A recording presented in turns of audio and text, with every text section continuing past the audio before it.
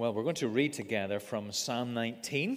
So if you want to turn up Psalm 19, now we're thinking, as John said, we're thinking about God speaking, how we hear God's voice.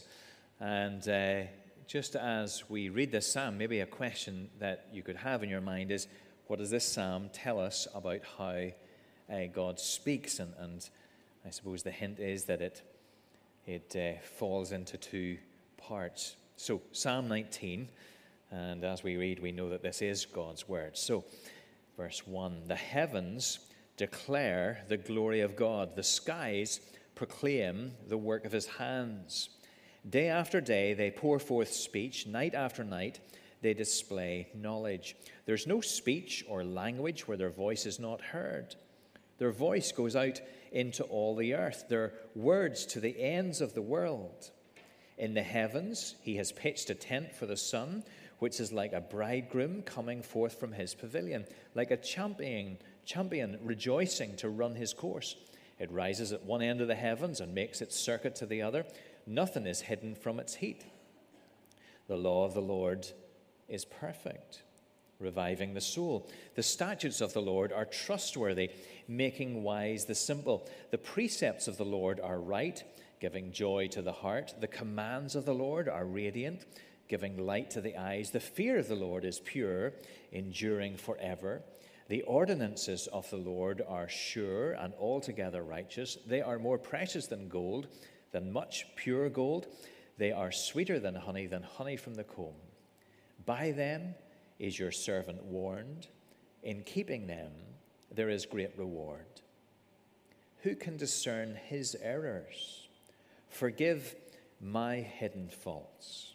Keep your servant also from willful sins. May they not rule over me. Then I will be blameless, innocent of great transgression. May the words of my mouth and the meditation of my heart be pleasing in your sight, O Lord, my rock and my Redeemer. Amen. Well, we're going to look partly at Psalm 19 tonight, but we're going to jump about the Bible a little bit. You might want to have your Bible open and be ready to go. I remember being in Good News Club when I was little, sword drill, and you had to pull it out and find the different places. And I used to love to get my mother's Bible, which had the index down the side, and it was great, and you used to win all the prizes until you were caught on, and then you were ashamed. But anyway, so we're jumping around a little bit, and we're looking at this really important subject tonight in our foundation series, really how God speaks to us. And that's a question about authority. It's about a question of how we hear God's voice, a question of how we know things. And really it is a fundamental question, because in a sense, if we get this wrong, then so much else falls and fails. And straight away in our title, you'll notice that we have made an assumption. There's a few assumptions, but one key assumption, and that is that God does speak. We come before a speaking God, a communicating God, and that is tremendously important. It would be entirely possible to conceive of a situation where God would make us and sustain us, but he would hide from us. Over Christmas, we watched The Truman Show. It's an old movie now. You probably know the story about a man called Truman whose whole life is set inside a giant TV studio or TV set. And he doesn't know, of course. Everybody else around him is in on it. And the whole thing is being directed by a particular character, all the movements of all the people around Truman. And the point is that Truman's creator, as he calls himself, hides himself from Truman. He doesn't want Truman to know that he is there. It would be entirely possible for us to imagine a situation where God would be like that with us. But he's not. He is a God who communicates, and the point of his speaking is so that we would know him. Francis Schaeffer once wrote a book with a fascinating title. It was entitled, "He is There and He is Not Silent." He is there and He is not silent. So there is a God, and a God who speaks. That's what we are assuming in our title this evening. And that's, of course, what we see as we open up the Bible. God speaks the world into existence, for example. He speaks and it is. He makes man, male and female, and he speaks to them. And even whenever mankind rebels, he does not hide from them. They hide from him, but God seeks them and speaks to them. And so right away through the Bible, we see God speaking in various ways to various people. As Schaeffer says, he is there and he is not silent. Now, interestingly, that's one of the Bible's critiques of idols. At points, the Bible is very caustic about idolatry. And Isaiah 46, for example, idols are criticized, particularly because they cannot answer. So the prophet describes the process of making an idol. This is what he says. Some pour out gold from their bags. They weigh out silver on the scales. They hire a goldsmith to make it into a god. They bow down and worship it. They lift it up to their shoulders and carry it. They set it up in its place, and there it stands. From that spot it cannot move. Even though someone cries out to it, it cannot answer. It cannot save them from their troubles. And then later on, just a few verses later, God says of himself, I am God, and there is no other. I am God, and there's none like me. I make known the end from the beginning. In other words, I speak. I make known the end from the beginning, from ancient times, what is still to come. And you see, if you see that as the great divide that there is between what we might call religion within the world, that's so perceptive, isn't it? The fact that we have a God who speaks means that we can know him. It means that we can call upon him. It means that we can seek help from him. And therefore we are like, if you like, we are like Elijah on Mount Carmel. Our God is the God who answers. And the world is rather like the prophets of Baal, desperately looking to gods who cannot save and cannot speak. Well, if our God can speak as he can, the question is, how does he do that? How does he do that normally? And Christians have tended to speak of God speaking. They've tended to talk about God speaking in two broad ways. What we call general revelation. Here's our picture. General revelation and special revelation. Now, the whole idea of revealing revelation means letting us know something that we would not otherwise know. I remember one of my lecturers once using a great illustration which I've never forgotten, and he said, you know, if you were to ask the question, or if I was to ask you, do I have a vest on today? Well, you know, what do you think? I mean, do you think that John has a vest on today? Now, you might speculate a little bit. You might sort of say, well, he's a country boy. He's tough, and he grows up lifting potatoes and doing things and out in the cold and all the rest of it. Not at all. He'll not have a vest on. But then you might think, well, you know, he's studied a lot and he's sat in central heated rooms and stuff. He maybe has a vest on. And so you could talk about it, you could guess and so on. But the only way to really know is for John, well, we're not going to say reveal that he has a vest on, but at least to tell us, John. Oh, well, t-shirt there. So here we go. That sort of ruined the illustration. I should have looked at you before I saw that. But anyway, the point is that there are some things that we could not know unless that person reveals them to us. And so God reveals certain things to us that we would not know. And he does that both generally and he does that specially. Now, it is that division, effectively, that we've read about in Psalm 19. You'll notice that psalm describes the fact that nature or creation speaks of God. So that's how it starts. The heavens declare the glory of God. The skies proclaim the work of his hands. Day after day they pour forth speech. Night after night they reveal knowledge. So this is saying that what God has made, creation, speaks. And that is one of the ways that God communicates. It is part of what we call general revelation. So the revelation is obviously God speaking. But the general points to the fact that it goes everywhere, and that's something that this psalm particularly highlights. There is no speech or language where their voice is not heard. In other words, every people group in every place in every corner of the world receives this general revelation. Their voice goes out into all the earth, their words to the ends of the world. It is general. And there are some places, of course, therefore, that we know have not heard the gospel, not heard about Christ dying on the cross for our sins, but they have received a word from God through his general revelation. Now that word leaves us without excuse. So the Bible says in Romans 1, verse 20, since the creation of the world, God's invisible qualities, his eternal power and divine nature, have been clearly seen, being understood from what has been made, so that people are without excuse. What that means very practically for us is that if we're here tonight and we're an atheist, or we have friends who are atheists, there is a sense in which, if we are in that position, we are denying something that we know at some level is true. So our atheist friends know something of God. I don't think that should be our opening line with them necessarily.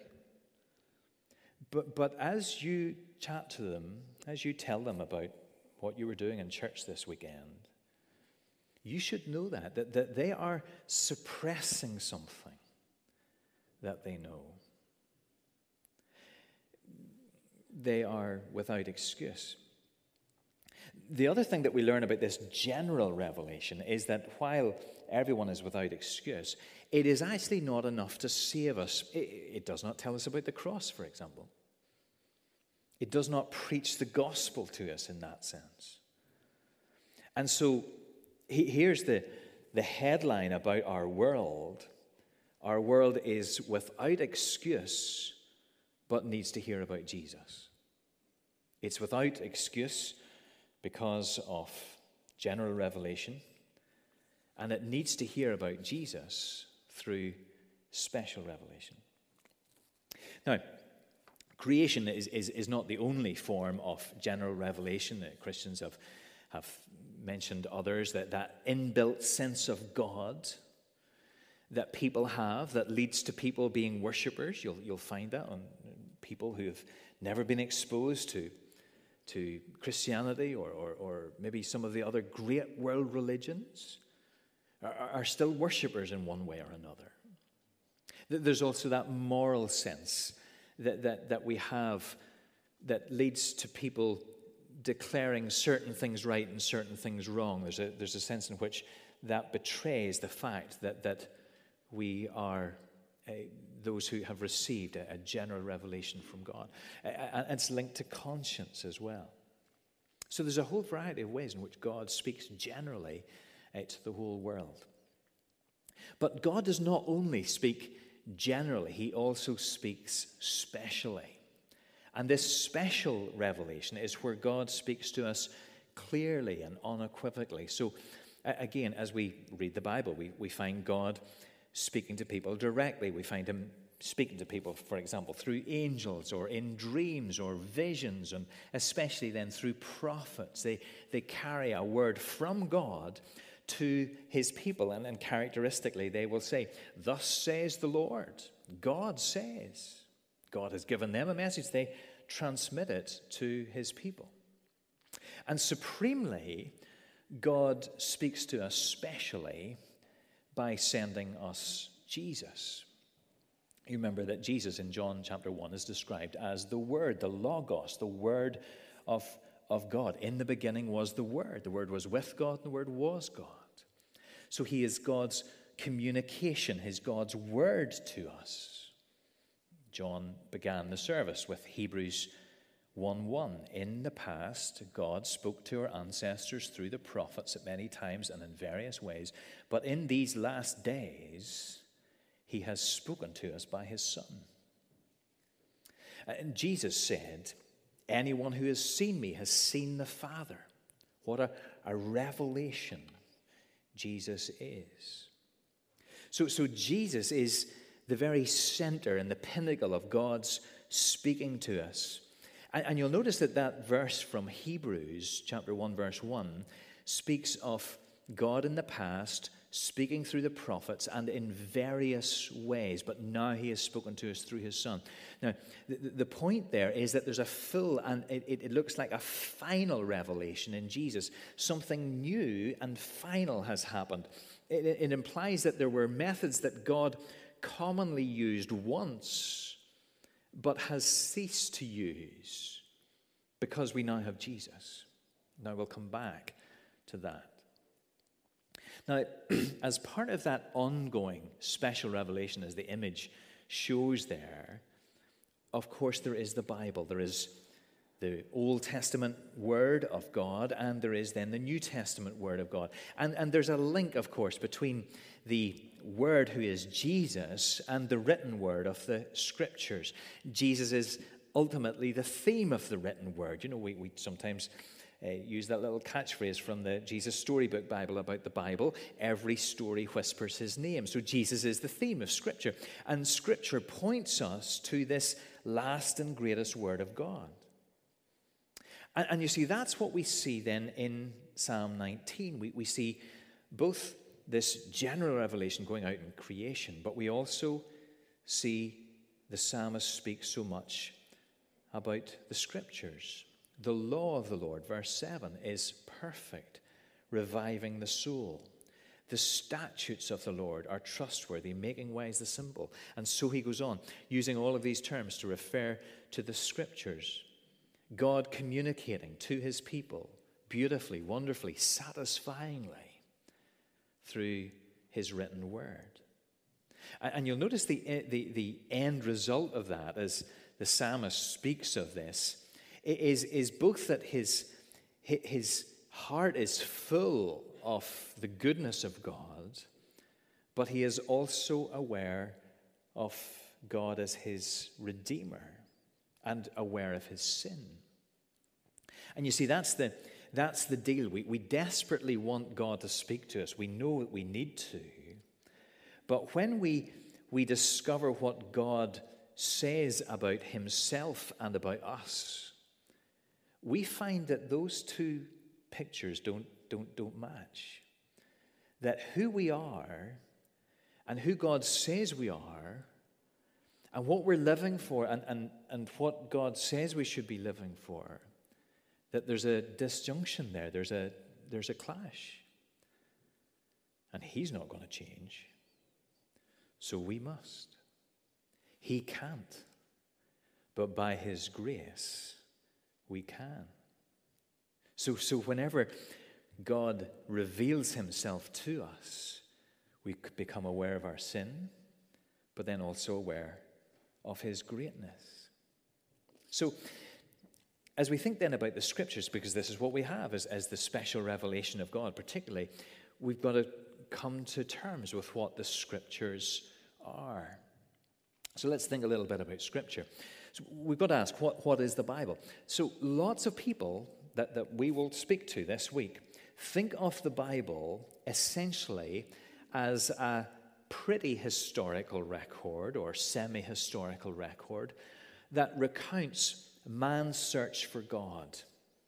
It's a bit like reading a sort of a teenager's diary in their attempts to get a boy or a girl to notice them. It's sort of saying, you know, I saw him across the school canteen this week and we were chatting for a moment, and then he left for somewhere else, and I didn't quite get to meet him.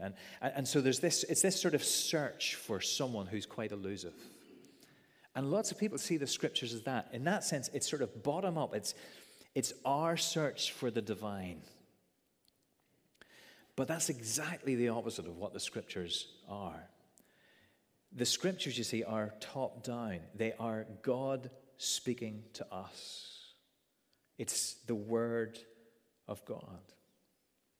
Now, there's so many places we could go with this, and we'll see how we do with time. But let's have a little journey through the Scriptures to look at some of the key verses that make that claim clear.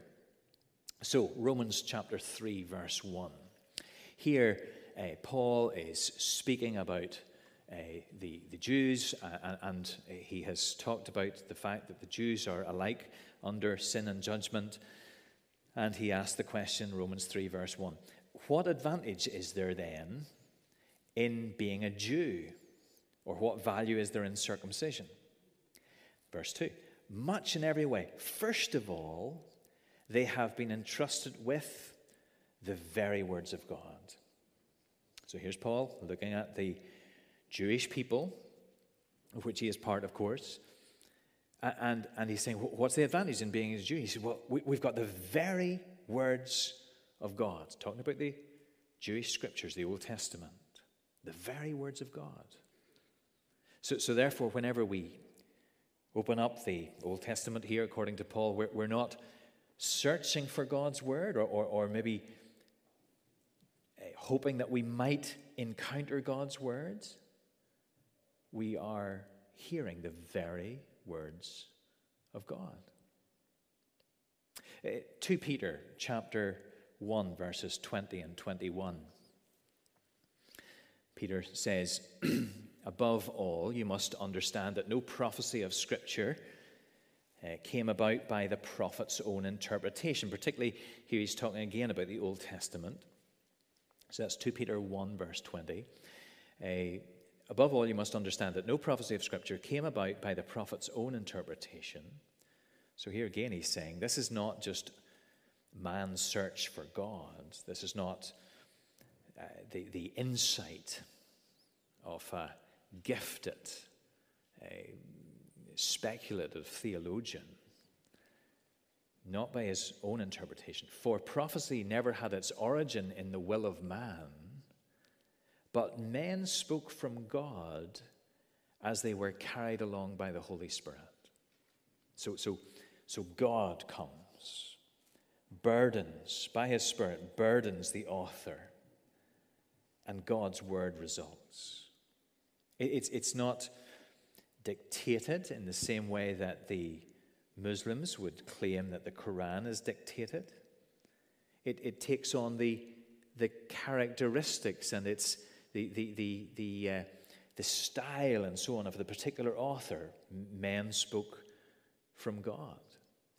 But it is God's word carried along by the Holy Spirit.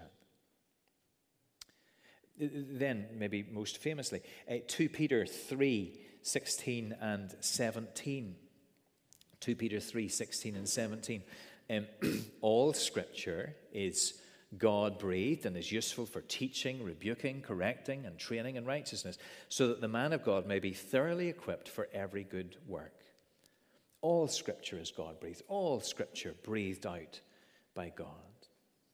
And if we might suggest, that someone might suggest, well, that's just looking at the Old Testament, then we could turn to 2 Peter 3:16, and you'd see that there Peter refers to the writings of Paul and, as he puts it, the other Scriptures. In other words, he was aware that Paul's writings were the other Scriptures. And you see, this is how Jesus treated the Scriptures. I remember doing a seminar on can we trust the Bible for Christian unions at some conference down in Dublin. And the main speaker was a chap called David Cook, who was an Australian, and the two of us ended up chatting to one of the students, and he was chatting about the reliability of the Bible and so on. And David Cook turned to me and he said, but you know, what would you say? What's the key reason that you can trust the Scriptures? And of course, I had a whole talk ready to go on this. And I said, well, you know, you can this and this and this and this. And David Cook's face sort of just fell a little bit. And he said, yes, and I was getting a little bit hot under the collar. And he just gave up on me after a while. And he turned to the student. He said, because Jesus trusted the Scriptures. And I went away and altered my talk before I gave it that afternoon. But that's exactly it. This is the way that Jesus treated the Scriptures. And he rose from the dead. So he was right. let me just show you something really, really helpful on this. I've always found this fascinating. So what we're trying to say here is that Jesus trusted all of the Old Testament as God's word, even if it didn't say, "Thus says the Lord," or it wasn't just brought, as it were, from the mouth of the prophet. Let me show you where he does that very, very clearly. So Matthew 19, verse 45. Matthew 19, verse 45.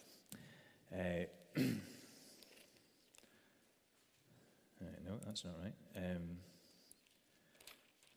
Yes. No. Let me see. Matthew 19, 4 and 5. That's where it is, yes. Matthew 19, 4 and 5. So, Jesus speaking, in dispute with the Pharisees, "Haven't you read," he replied, "that at the beginning the Creator made them male and female, and said, 'For this reason a man will leave his father and mother and be united to his wife, and the two will become one flesh.'" So what is Jesus saying there? He's saying the Creator said, "For this reason," and that's the quote from Genesis 2, verse 24. Now, if you look at Genesis 2:24, that's not one of those "Thus says the Lord" passages. That's just the narrator of Genesis.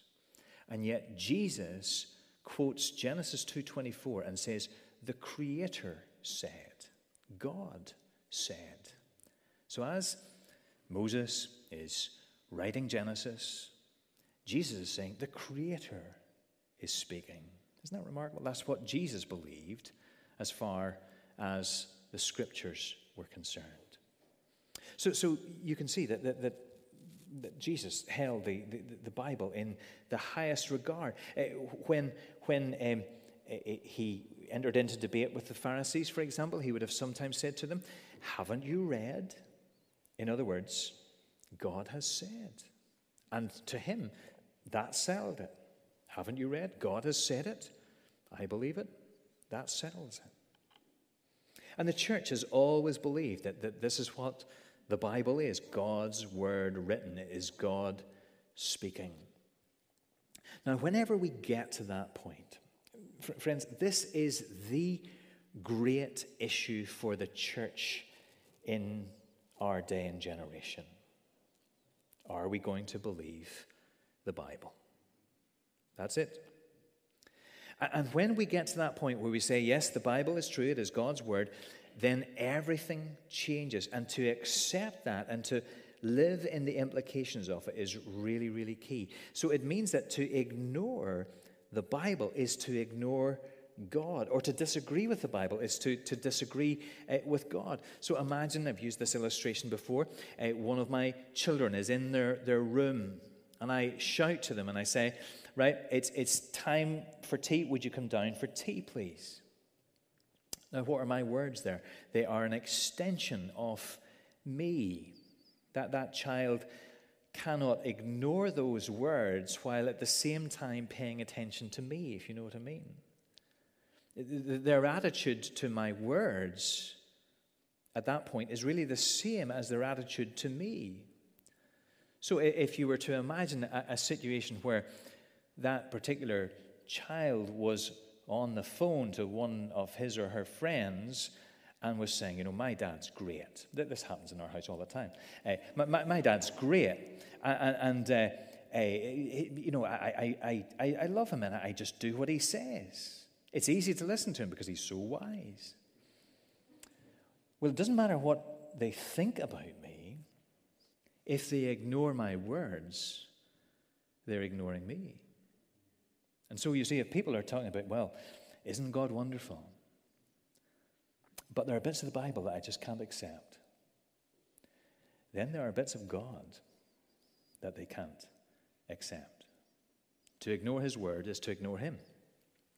Now that just means that we cannot sit in judgment over the Bible. It sits in judgment over us. It's not the other way around. So we don't read it and say, well, how do I feel about that? Do I agree with that? Will I accept that? No. God says it, that settles it, I believe it.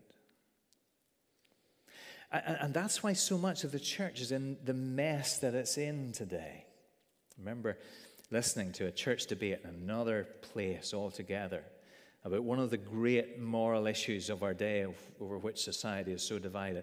And a church leader was saying, and he said, speaking, and he said, look, why are all these people quoting the Bible on this issue? We know better than the Bible now. And you see what he was doing? He was sitting in judgment over God's word, over God. Alan pointed out to me at one stage that when our video stream goes out, we, John or I, as we're speaking, appear just below the Bible here. It's a useful symbol, isn't it? We're together under the authority of the Scripture. We're not sitting in judgment over it. We are submitting to it. Now, we've done this before as well. I find this a really helpful way to think about how different people who say that they are Christians come from different streams of Christianity, how they look at how they receive a word from God, how they hear from God. It's this little Bible, reason, institution, experience diagram. Let's throw that up on the screen just now. So if you think of the cheese, B-R-I-E, brie, and there are four options, four ways in which people traditionally sort of say, well, this is how we hear from God. This is how God speaks. So some people, will say that God speaks through the Bible. Some people will say, well, God speaks through reason. Some people through the institution, through perhaps the church. Some people through experience. So think of these things. Reason, that church leader that I was quoting a while ago, he said, we know better than the Bible now. That was someone who had elevated their reason above the Scriptures. Really useful whenever you hear someone talking about a religious argument, and you ask the question, well, what is it they're relying on for hearing God speak? How do they know what is true? So it may well be from their reason. We just know that that's the case, for example. Or the institution, traditionally. So traditionally, reason tends to be where modern liberal Protestants tend to hang out. Institution, that tended to be where churches like the Catholic Church or the Orthodox Church tended to lean towards. Where at points they would say, well, God speaks through the institution to us, and we will tell the faithful what to believe. And therefore, if you're a Catholic, you will know that there are some things that the church requires you to believe if you're to be a faithful Catholic that are not in the Bible. So the institution is how God speaks, partly. And then experience, and this tends to be perhaps where some of our charismatic friends might lean towards, where God speaks to us directly, perhaps, through a word of knowledge or through a prophecy or through a general prompting by the Holy Spirit. And lots of people will have heard people say, well, God told me this. It sounds very spiritual, but there's such a danger, therefore, in setting that above the Bible. Now, let's be honest, we use all of these things as we listen to what God says, because we use our reason to interpret the Scriptures. We listen to what the church has said about how we listen to the Scriptures down through the years, and we also come to the Scriptures with our experience. But we know that none of these things must be said above the Scripture. God has His final full word. We are to submit to it. So Alistair Begg, John reminded me of this, said, if you want to hear God speak, read the Bible.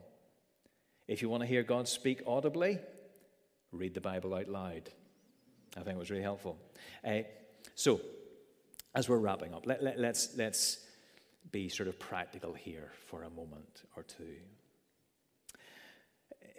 How should hearing God's voice figure within our lives? Some of our friends, some of us perhaps will think differently over this, and would be really happy to talk to you about this afterwards.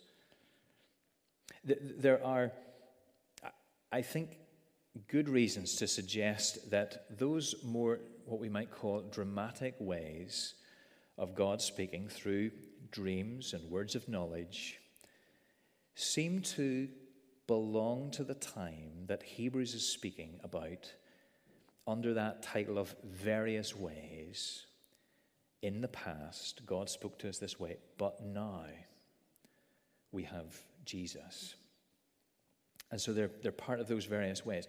And that's what we tend to see as the New Testament church grows. So the New Testament church, as we look at the sort of the chronological development of the church, so the pastoral letters, for example, Timothy and Titus are towards the end of the church, the apostolic age. And if you read those letters especially, you'll find that the church is not told to pray and to wait for God to speak. It is told to read the Bible and preach the Bible. It's where God speaks. Now, let's be fair, there are some exceptions perhaps to that God is free to do as he wishes, and you will know that if you're hearing stories of many Muslims being converted in the Middle East, for example, it's often the case that God has somehow, it would seem, come to them in a dream, and Jesus has appeared to them in some way. But often the course of their conversion leads them from that initial encounter to a man with the Scriptures, to a woman with the Scriptures, to the Scriptures itself. And they come to know who this was who called to them. So it is the Scriptures that give us a solid word. What about the idea that we should ask God for a word or an insight for us or for someone else? And that as we wait on him, that sort of forms in our minds and we can rely on it as a sure word from God. Well, certainly I don't think we can rely on it as a sure word from God. Expecting God to speak to us in that way is not something that we see in the Bible. And if we are to expect that, we will find that we have a massive capacity to convince ourselves that our own thoughts are just equivalent to the voice of God.